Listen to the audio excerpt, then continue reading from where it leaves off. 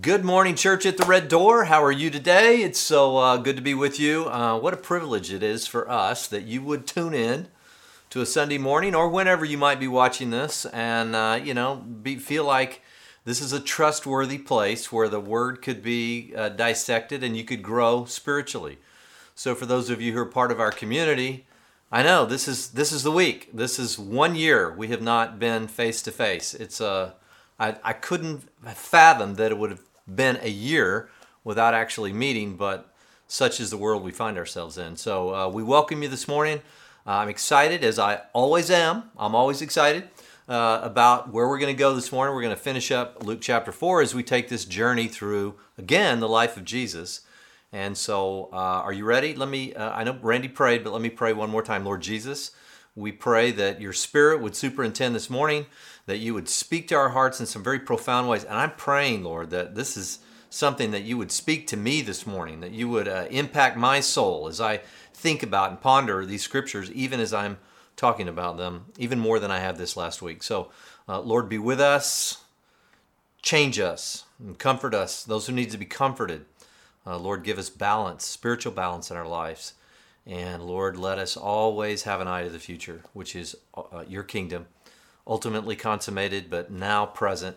And we pray these things in Jesus' name. Amen. Amen. Okay, so if you've got your Bible, I want you to go to Luke chapter 4. We're going to look at verses 42, 43, and 44, and we're going to launch from there, and we're going to kind of go all over the place. So are you ready? Hang on. Here we go. Luke chapter 4, verse 42. When the day came, Jesus left and went to a secluded place. And this is going to be a big part of what we're going to talk about today. A secluded place. And the crowds were searching for him. And they came to him and tried to keep him from going away from them. And he said to them, I must preach the kingdom of God to other cities as well, for I was sent for this purpose. So he kept on preaching in the synagogues of Judea. So here we have a very short little glimpse culminating after Jesus already had, again, as we've looked at the last 3 weeks, stood up in that synagogue in Nazareth, made this profound claim that Isaiah 61 was actually being fulfilled in their hearing. Incredible moment, as I tried to express to you over the last few weeks, incredible moment. He then really proved himself, and that's what he was doing by taking control, dominion, if you will, over both the seen realm through healing and other things, raising the dead, and also the unseen realm by confronting the demonic. And as we saw the last few weeks, the demonic knew exactly who he was, and yet he shushed him. He kind of gave him the shush, and so there's where we find ourselves today. And then all of a sudden, things are building. I mean, he's going back, he's healing, as we saw last week. He healed Simon Peter's mother-in-law. We progressed on. Many were coming. He was healing everybody. His fame was spreading. And then we see this, he's setting up shop. This is beautiful. And then all of a sudden, he's ready to roll. Or he goes up to a mountain, a secluded place. Jesus never fits into our categories. You would think at the moment that he gets this momentum that he would, buckle down, bear under, and just begin to say, okay, I'm going to really grow this. And yet he's off to a secluded place. One of the things that I think we have to realize is that Jesus was absolutely, absolutely committed to prayer. I think one of the things that we need to do when we talk about modeling Jesus' lifestyle. So as an apprentice of Jesus, we are called to model his lifestyle, and he was absolutely, unequivocally dedicated to prayer. Secondly, and what we see here is that Jesus had an absolute recognition of two things. Of his calling, there are things that I have to do. He had a clear picture of his calling. He knew the purpose for which he had been sent. And yet, he also had a recognition of his limitations. And I think let me just open up. This is going to be my this will be my therapeutic session for you this morning. Thank you for sitting in on my therapy. For some reason, over the last month or so, article after article, people have sent me a book that I was given, The Ruthless Elimination of Hurry by Southwest Community Church. Actually gave this book to me, which I was very appreciative of. actually texted back with Ricky Jenkins, the senior pastor at Southwest, and talked a little bit about it. He said he was being impacted by it too. And then another article that I was sent by my dear long 20 multiple decade friend Jeff Hopper at Lynx Players, and why it's important for a pastor just to sit and stare out the window. Very interesting and intriguing picture. And then other articles that I have been reading, and then my own sense of hurry, filling my schedule, boom, boom, boom, boom, everything, and feeling a little overwhelmed, not being great at multitasking. I mean, all these different things that were kind of pressing in on me over the last few months. And I realized that the Lord had something He wanted to say. And then all of a sudden we're in Luke chapter 4, and here's Jesus going away to a secluded place, recognizing both a calling. Okay, so we all have to understand, we talk about that all the time, trying to get a sense of our calling and then balancing that with the limitations of being in a physical body. God, when He took the form of Jesus, when Jesus took the form of a man and came to earth, He recognized that He was constraining Himself in some very profound ways, not the least of which He was inhabiting a body that was not omnipresent. He wasn't everywhere at the same time. He wasn't the Spirit. He was in a human body with all of its limitations. And so it's both a vision of the image of God that we have in being created in the image of God. What? Well, we have purpose and calling and unlimited future in terms of what God has called us to do. I mean, the future's bright ahead of us. There are great works that we're going to accomplish. And yet, at the same time, we have to recognize that we also have some profound limitations. And as I get older, I recognize more and more the limitations that I have being in this physical body. I've got to tell you, I hate one of the things that has been one of my most challenging things as it relates to Lynx and Church at the Red Door and all the different things that kind of circle in my life, and Israel College of the Bible, things that I'm committed to, other ministries here, but most importantly, you and the community, is that as my time, as the view gets wider in terms of ministerial opportunities, my opportunity to connect on a personal basis becomes more and more limited. I mean, early on in my ministry, it was a smaller group of people. I could call people all the time, and now I just feel a constant state of frustration that I'm not able to connect with as many people or as often as I would like. I used to be able to cover the gamut. I simply cannot. And it's frustrating to me, and I think what the Lord's been speaking to me over these last few weeks and even months is that, Jeff, you don't recognize that, yes, you're created in the image of God, but you're also dust. You are dust. You are in a human tent, and you don't have the capacity to do all the things that everybody else wants you to do. So here's what I'm going to do this morning. I want to talk a little bit first about modeling Jesus. I then want to talk about why would we do that? Why? Because there are greater things in front of us. And I think that's clear in Jesus' life. Then I want to look at the challenges to modeling the life of Jesus, both from others and then also internally. And then also, how would we go about practically implementing some of these lifestyles of Jesus? So I know it may seem like I'm drawing a lot out, but when I read that Jesus went to a secluded place, it grabs me. Jesus going off on a mountain, you've heard me talk about it, but practicing it is something very challenging for me, and maybe it is for many of you as well. So here's some things that we know. Jesus was absolutely, and when we think about modeling the life of Jesus, He was devoted to time away, quiet time. He was just absolutely devoted to quiet time.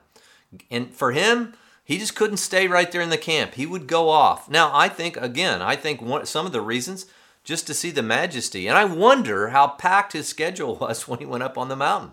He said, I got to do this, and I got to do this, and I got to pray for this guy, and this, and this. Or was it just more of a quiet, meditative sense of silence and solitude with His Father?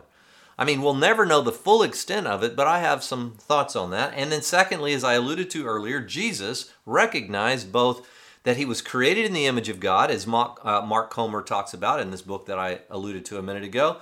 And He also recognizes His shortcomings, not His shortcomings for Jesus, but His limitations, being in a human body. And the fact that He was, in fact, dust. But all of this is predicated on one thing. He knows that He has a calling and His limitations, but He's still going to go. But He's going to go with balance. And that's part of the lifestyle of Jesus that we want to look at again this morning. You know, as I think back over my ministerial lifestyle, my lifetime, I look over a few things, and again, as I alluded to a minute ago, one of the most difficult things I've had to do is, and I say this, it has often led to hurt feelings and misunderstandings when there were moments in time that I felt like the Lord said, go. I'll just tell you straight up, when we launched Church at the Red Door some 5 years ago, there were maybe not hurt feelings, but there was some discouragement, I think, on the part of the ministry that I had been involved in for so many years and am still involved in, but they knew that it was going to draw a lot of my focus away from other things. And that was frustrating to me to imagine that somehow you let somebody down. But if I hadn't been, now I say we collectively, a group of us, believe without any shadow of a doubt that God had called us in this season to launch Church at the Red Door, I wouldn't have done it. But I knew how challenging it was going to be to navigate that. I think of another incident, some of the founding of Church at the Red Door years before with the Solis family, when we used to do the living room. Some of you were participant in that. We'd have 100 people sometimes show up at their home, and we did that for 3.5 years. And when we felt like the Lord had said stop, it was so hard. And just like Jesus, they tried to keep us from going away. You know, people want things to stay the same. It's part of our nature. It gives us a sense of security. It gives us a sense of well-being when things are the same week after week after week, year after year, because we know what to anticipate. There's no fear usually involved in it. And when things begin to shift seismically, some people are very caught off guard and they become very unstable. Not so much with Jesus. He knew when his time was finished. He knew when that moment was, and he understood his calling to go. And I've just got to tell you, that's been super challenge for me. And all of this, again, is predicated on one thing: has the Lord spoken? Go. And that is the process of due diligence that then requires us to get away. Here's my question to you this morning. When you have those big why in the road decisions, is your first instinct to just do the pros and cons list, or is your first instinct to go to a secluded place?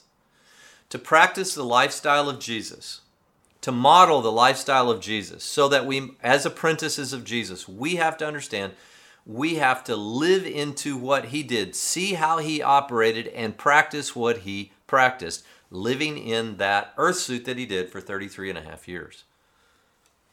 Is that something that really guides you through life? Is the secluded place?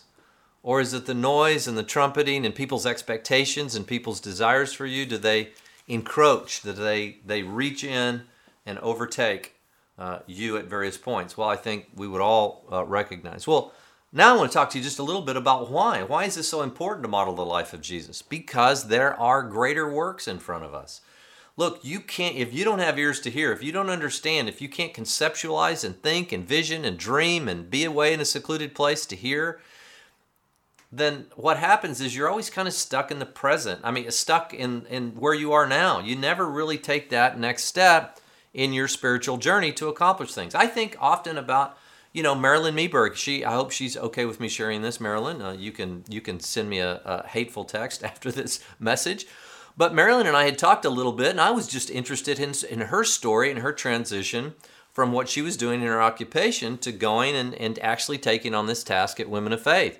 Now, she couldn't have possibly seen the future. She couldn't have possibly seen them packing stadiums with 20 and 30,000 women at a time. She couldn't, maybe she could kind of have dreamt it a little bit, but there was a point when she had to leave a place of safety to go to what God had called her to, which were, I would call, greater works in her own life. Of course, she could have stayed where she was. It was financially secure. There were a lot of other things that would have prevented her if she would have done a pros and cons list, but she wanted to listen to the voice of the Lord, and as a result, unbelievable, it far surpassed her expectation, and I think the expectations of virtually everybody.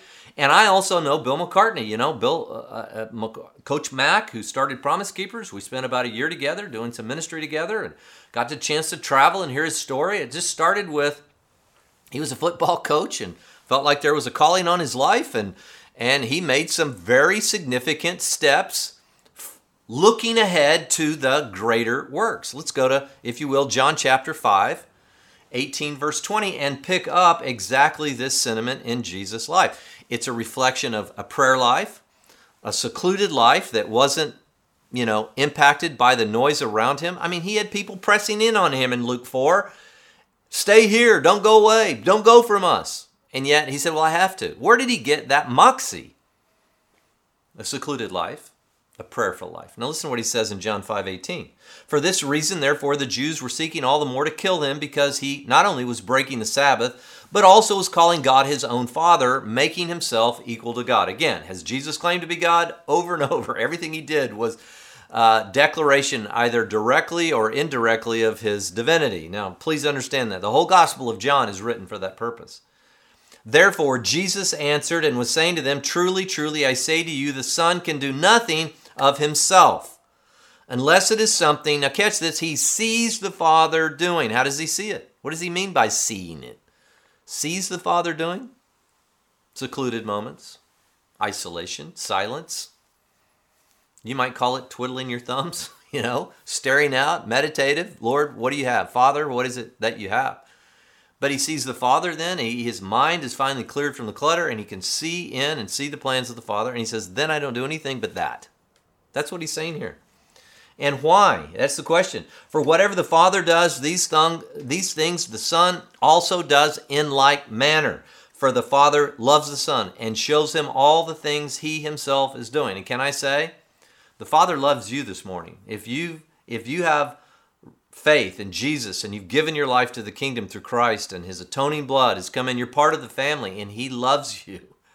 He loves you, and he's interested in showing you what the greater works are ahead of you. Say, well, I'm a little past that. If I was in my 30s, maybe I'd do something. Or maybe if I was in my 40s or 50s, maybe stop for a second. We see over and over some of the most glorious acts are done in the last seasons of people's lives, biblical figures. I think of many of them. Moses wasn't a spring chicken when he marched into Egypt. We look at it over and over. Abraham was pretty old when Isaac was born. Many of the greater works, these acts of faith, were built on years of the God life, the prayerful life, the secluded life, and then the learned obedience through that process. Don't say, I'm too old, I can't. Let me tell you something. Many of you, there are greater works ahead of you if only you will, again, model, listen, be contemplative, and think through this. And then lastly, for the Father loves the Son, he shows him all things that he himself is doing, and the Father will show him greater works than these, so that you will marvel. Marvel at what? Marvel at the glorious nature of the Father. Marvel at his kingdom. Marvel. Do you desire that other people marvel at the greater works that are ahead in your life?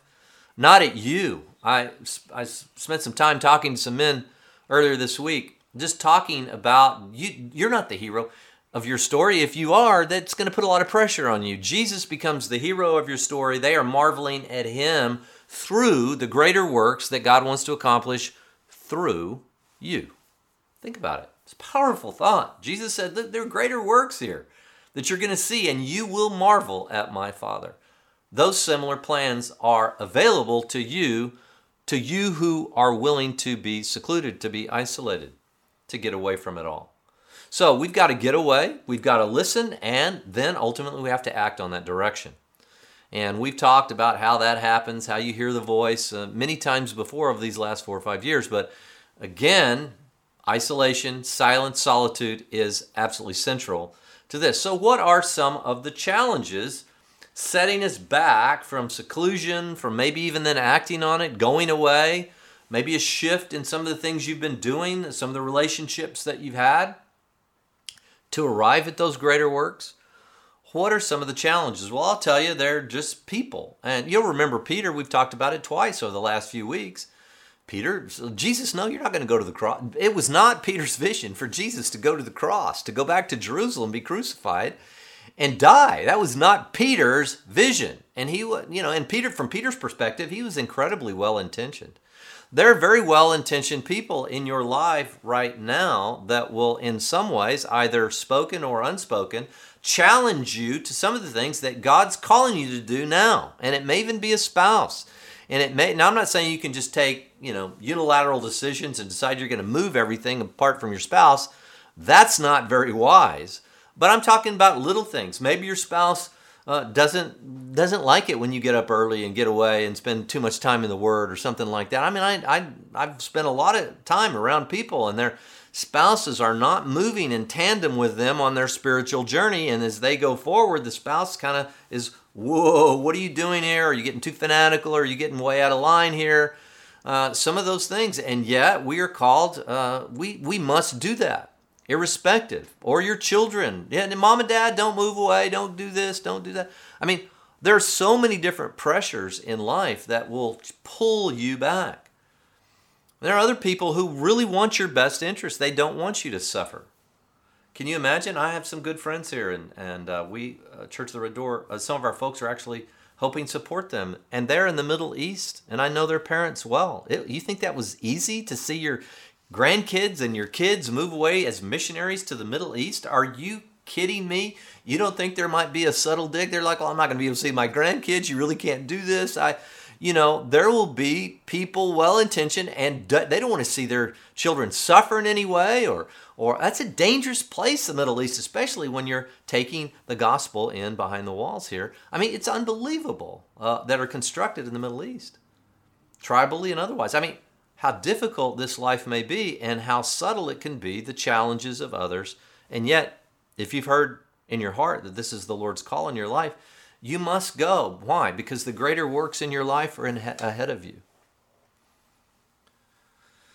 And they want, again, what they perceive to be your best. And that may be a challenge to what God's calling you to do, because people don't understand what's in the future. God knows the future. He knows the callings on your life. Other people don't, as well-intentioned as they may be. Some of you have come to me for counseling through the years, and I always tell you, there's only one thing I can tell you. There's only one unassailable counsel I can give you, is listen and act on what the Holy Spirit is telling you to do. Now, I can say, I have a hard time believing the Holy Spirit may leading you that way or through biblical counsel or something like that. But in the end, the only unassailable counsel is act on what the Lord has called you to do. And again, they want what they perceive to be your best, no suffering, but again, the greater works, the fruit, usually is in the future, and you're going to have to press through some of the constraints that people, again, want to put on you. Because they're going to want you to stay and do what you've always done, and they are comfortable with these things, and they don't want them to change. And I think that's what we're seeing here in Luke chapter 4. They love a healing man being in their presence. They love this master teacher that's confounding them, that he's speaking with authority. Please don't leave Jesus. And he says, well, I have to. It's part of my calling. Now, my tendency is to go, I can do everything. I can just do it all. I can just do everything. Now, that doesn't mean you can't have multiple callings, but boy, do you need to be aware of your own limitations. And I'm just talking from a personal experience now, learning to, meet things out, not micromanage. There's a lot of different things. So it's not that God's just going to have one singular calling on your life. He may have multiple places, but boy, do you need to be a person who begins to move away, realizing you can't multitask everything. You've got to give it away all the time. You have to give ministry away because, well, for some people, that's going to be their greater works as well. Don't try to pull it all into yourself and you accomplish and do everything. Usually your struggle there is that you're trying to be the hero of your story. And you got to recognize, like Jesus did, I have limitations in this body, and there's only a certain amount of things that I can effectively do. I have certain callings, certain giftings, and I don't want to get in other people's lanes as well. And I think Jesus was so excellent at that. There are a few other things in terms of challenges to this go away to a secluded place, to this listening posture, and that is simply me and potentially you as well. We get caught up so often, again, in the agendas of others. Jesus clearly did not. Now, we know why. Because he realizes that people around him were mixed bags. I've quoted this to you a number of times. But John chapter 2, verse 23 through 25, listen. When he was in Jerusalem at the Passover during the feast, many believed in his name, observing his signs which he was doing. But Jesus, on his part, was not entrusting himself to them, for he knew all men. And because he did not need anyone to testify concerning man, for he himself knew what was in man. He knows that I'm a mixed bag. As much as I want to be just like him, I still suffer from the fall. There are elements of my personality, my actions, and everything.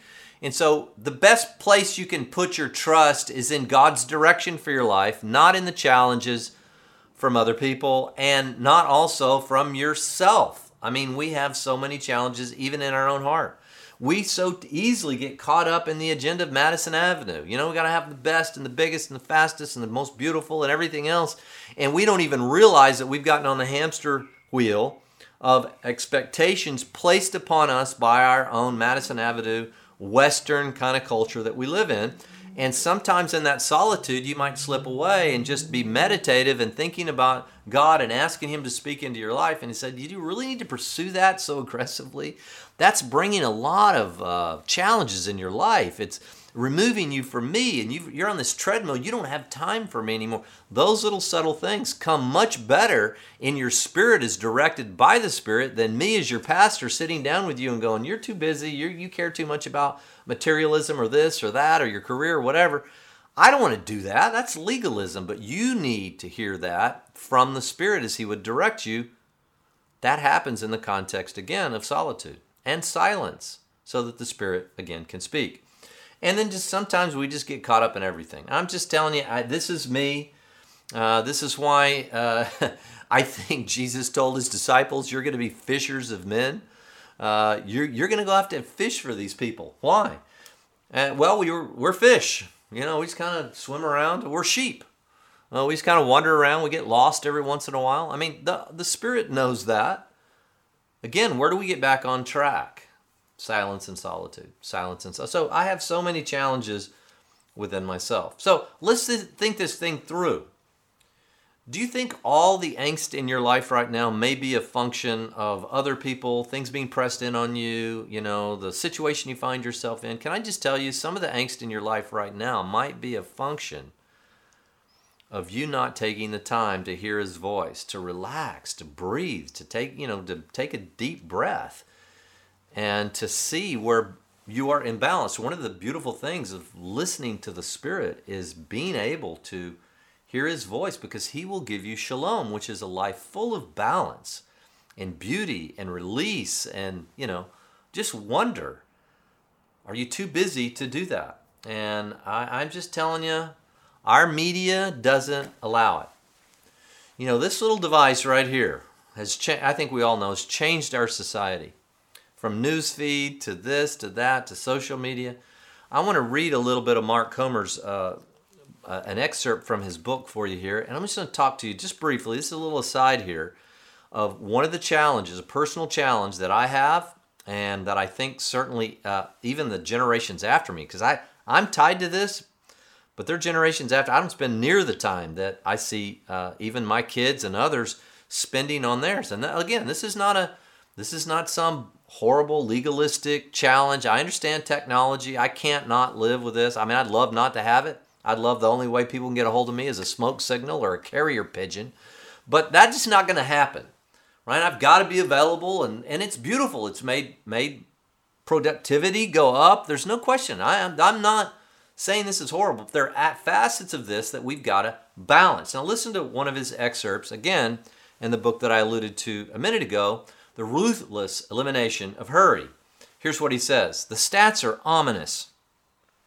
75% of people sleep next to their phones, and 90% of us check our phones immediately upon waking.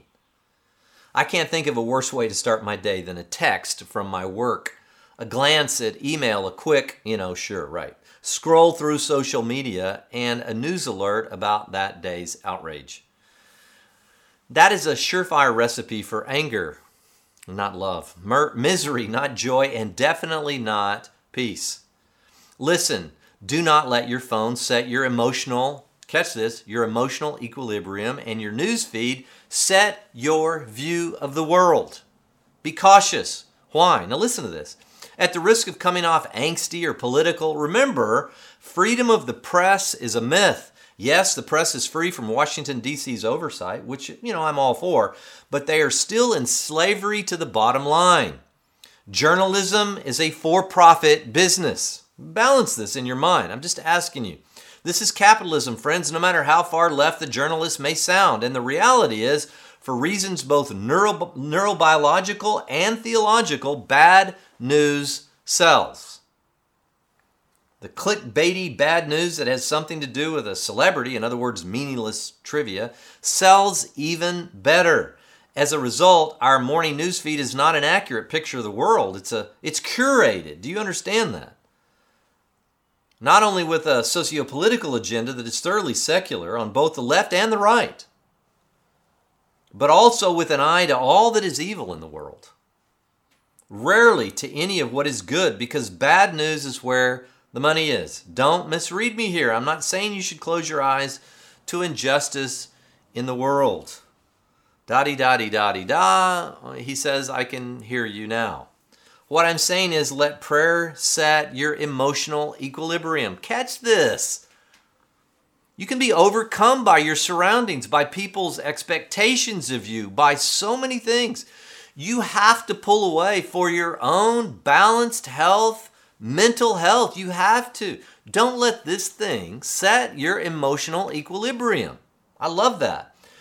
Let prayer do that. Let Scripture do that. Set your view of the world, he says. Begin your day in the Spirit of God's presence and the truth of its Scripture. My friends, a Red Church in Melbourne, Australia, not us, not Church of the Red Door, but the Red Church, has this saying, win the day. And by that, what they mean is at the beginning of each day, put your phone on the other side of your house.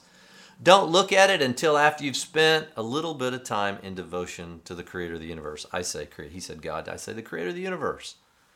Look, this thing's curated. This thing is not built for your emotional equilibrium.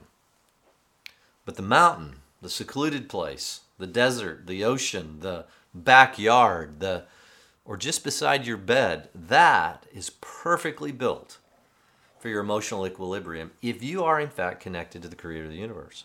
So as we start to wind this up, I want to now just address how are we going to do this. Now there is a propensity in me and us to say, okay, we're going to take quiet time. Now here's quiet time. Boom, boom, boom. You got to do this. You got to pray. You got to pray the sinner's prayer. The Father's prayer, pardon me.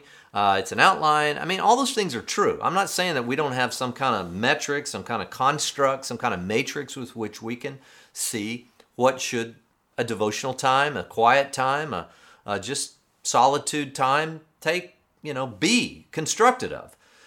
But at the same time, we have to be so cautious that there is time when it's just non-time. Now, as I alluded to you earlier, I was sent a number of articles, some through my news feed, others from friends, and all this came at me in the context of Luke chapter 4. And I want you to look at this. Forgive me for reading this morning, but these are some profound points. This is a very short article in Inc. magazine, a secular magazine, obviously. This is not written from a Christian perspective. But the world, again, I'm always fascinated when the world is coming to the conclusion through science and other things that, oh yeah, Jesus had it right. Listen to this. He says, both science and history tell us that getting your daily routine right is essential for success. Now again, they're thinking success means more money, more, whatever. Our success is being in line with God's plans for our life and giving us that kind of shalom that Jesus talked about that was life. He said, you got to get your daily routine right. No wonder the internet is full of articles talking about morning routines of famous people and lists of suggested habits to add to your daily schedule. Spend enough time with this kind of advice, and it's likely your day will end up crammed with worthy and beneficial activities, from gratitude practices to journaling to nature walks and all that kind of thing. Research shows that all these activities are good, but there is a catch to shoving ever more of them into your schedule. Science is just as clear, now catch this, that you also need plenty of non-time in your routine. If you crowd your days with every healthy habit out there, you're unlikely to get enough of it. So you don't have enough time. Their position here, and again, a secular article written by Jessica Stillman. You don't have enough non-time in your schedule. First off, what is non-time? Well, she talks about The Art of the Impossible author and TED speaker Steven Kotler explained recently on a TED Ideas blog non-time. Okay, just being quiet and meditative and just being silent is basically a fancy word, and catch this, secular article, for quiet, alone time when you are insulated from the world's noise and demands. That means what we just talked about, the challenges others put in your life. They want your well-being. They also don't want to suffer personally if you are hurt, or that people don't like change, all those kinds of things. Non-time is my term for that vast stretch of emptiness between 4 a.m. when he starts his morning writing session and 7:30 when the rest of the world wakes up. This non-time is in pitch blackness that belongs to no one but me, he writes. The day's pressing concerns have yet to press. So there's time for that ultimate luxury, patience. If a sentence takes 2 hours to get right, well, who cares?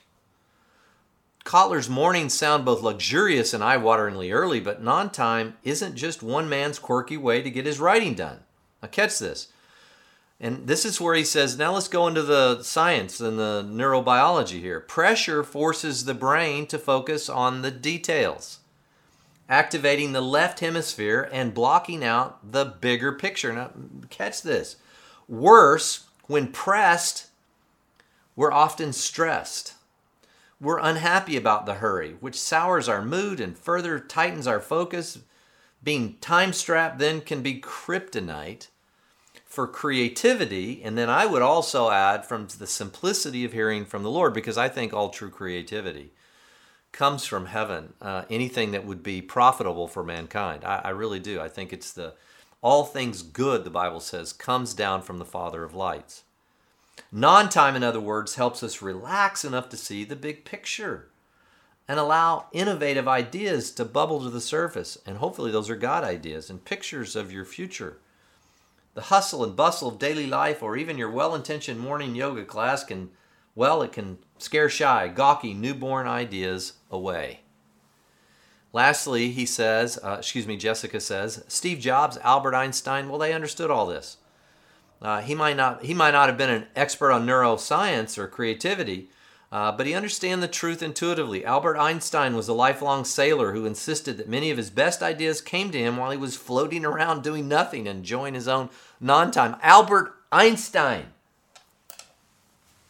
Steve Jobs, too, was a famous loafer. The time Steve Jobs was putting things off and noodling on possibility was time well spent. Wharton professor Alan Grant told Business Insider about Jobs' long stretches of aimless non-time.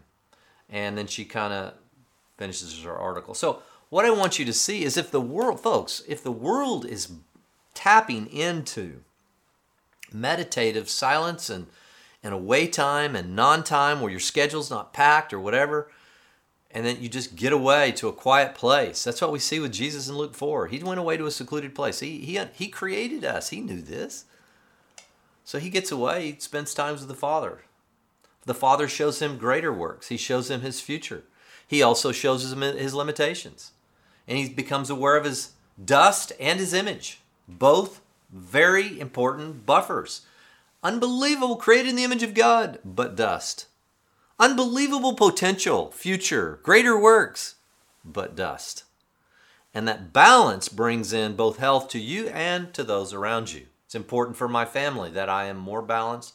I've had long stretches of my life where I was not balanced. And I look back with some regret, even as the girls were younger. And I did a lot of traveling and a lot going on. We tried to maintain some balance, and Laura being home with the girls and all that, but it wasn't perfect. We were imperfect parents. But boy, let's keep knowing the balance between, again, greater works. Now, in closing here this morning, I'm going to have our precious friends, Russ and Carol Albright. Russ, they have taken over kind of our prayer lead here and really integral parts of Church of the Red Door. Would Carol and Russ, welcome this morning, and would you mind reading Matthew 11, 25 through 30? Many of us will have known this passage, maybe some by heart, but it's a beautiful way to conclude our morning so that we can truly see exactly what Jesus was calling us to. Go ahead, Russ and Carol. Thank you. Good morning, Church at the Red Door. I'm Russ Albright. I'm Carol. And we're coming to you from our year-round home in Indian Wells. The scripture reading today is from Matthew 11, 25 through 30. At that time, Jesus said, I praise you, Father, Lord of heaven and earth, that you have hidden these things from the wise and intelligent, and have revealed them to infants. Yes, Father, for this way was well-pleasing in your sight. All things have been handed over to me by my Father, and no one knows the Son except the Father, nor does anyone know the Father except the Son, and anyone to whom the Son determines to reveal him. Come to me, all who are weary and burdened, and I will give you rest. Take my yoke upon you and learn from me, for I am gentle and humble in heart, and you will find rest for your souls. For my yoke is comfortable and my burden is light. May the Lord bless you and keep you, and we hope to see you very soon.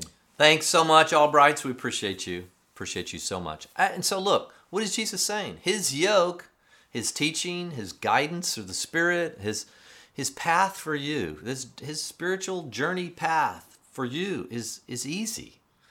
It is light. Now, all the circumstances in your life don't have the feeling of lightness, sometimes very weighty. But Jesus will carry you through this. You are yoked with him. It's a beautiful, beautiful picture. And so maybe you're struggling with this. You find yourself this morning or whenever you're watching this, you know what? I have no non-time.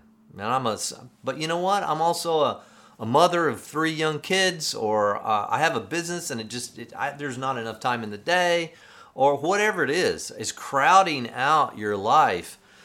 Here's a couple things, again, that Mark Comer talks about that I just found just so simple but so beautiful.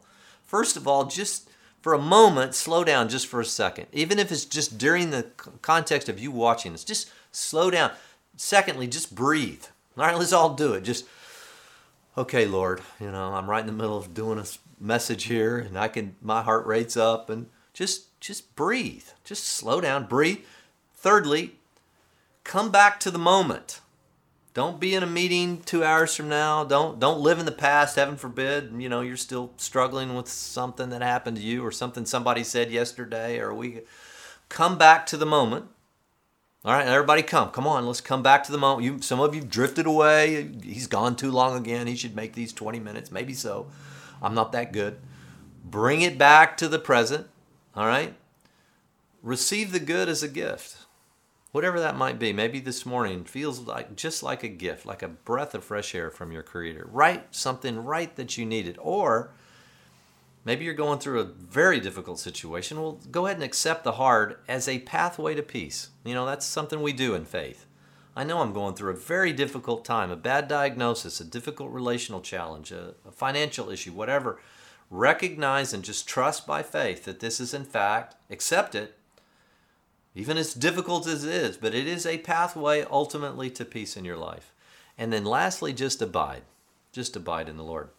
Can you imagine the kind of buoyant community, the compassionate, present, when people aren't running past each other and saying, hey, and then running and thinking of where they've got to go next?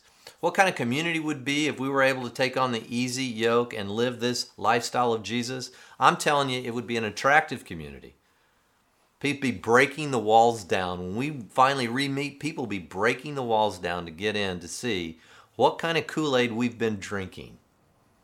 I'm telling you, part of that cocktail is practicing the lifestyle of Jesus. And what we've seen today, very simple. Part of that is silence and solitude, non-time, time away. Move away from some of this. You don't need to be on social media that much. Move away. Embrace the moment, be present, breathe, relax, and just simply abide. Okay, I'm going to turn this now over to Pastor Paul for communion this morning. Love you guys. Miss you so much. We do have a little special thing coming up. We're going to try to do online for Easter. More of that will be coming up soon. But Pastor Paul, would you lead us on into communion, this being our first Sunday of the month? Have a great day.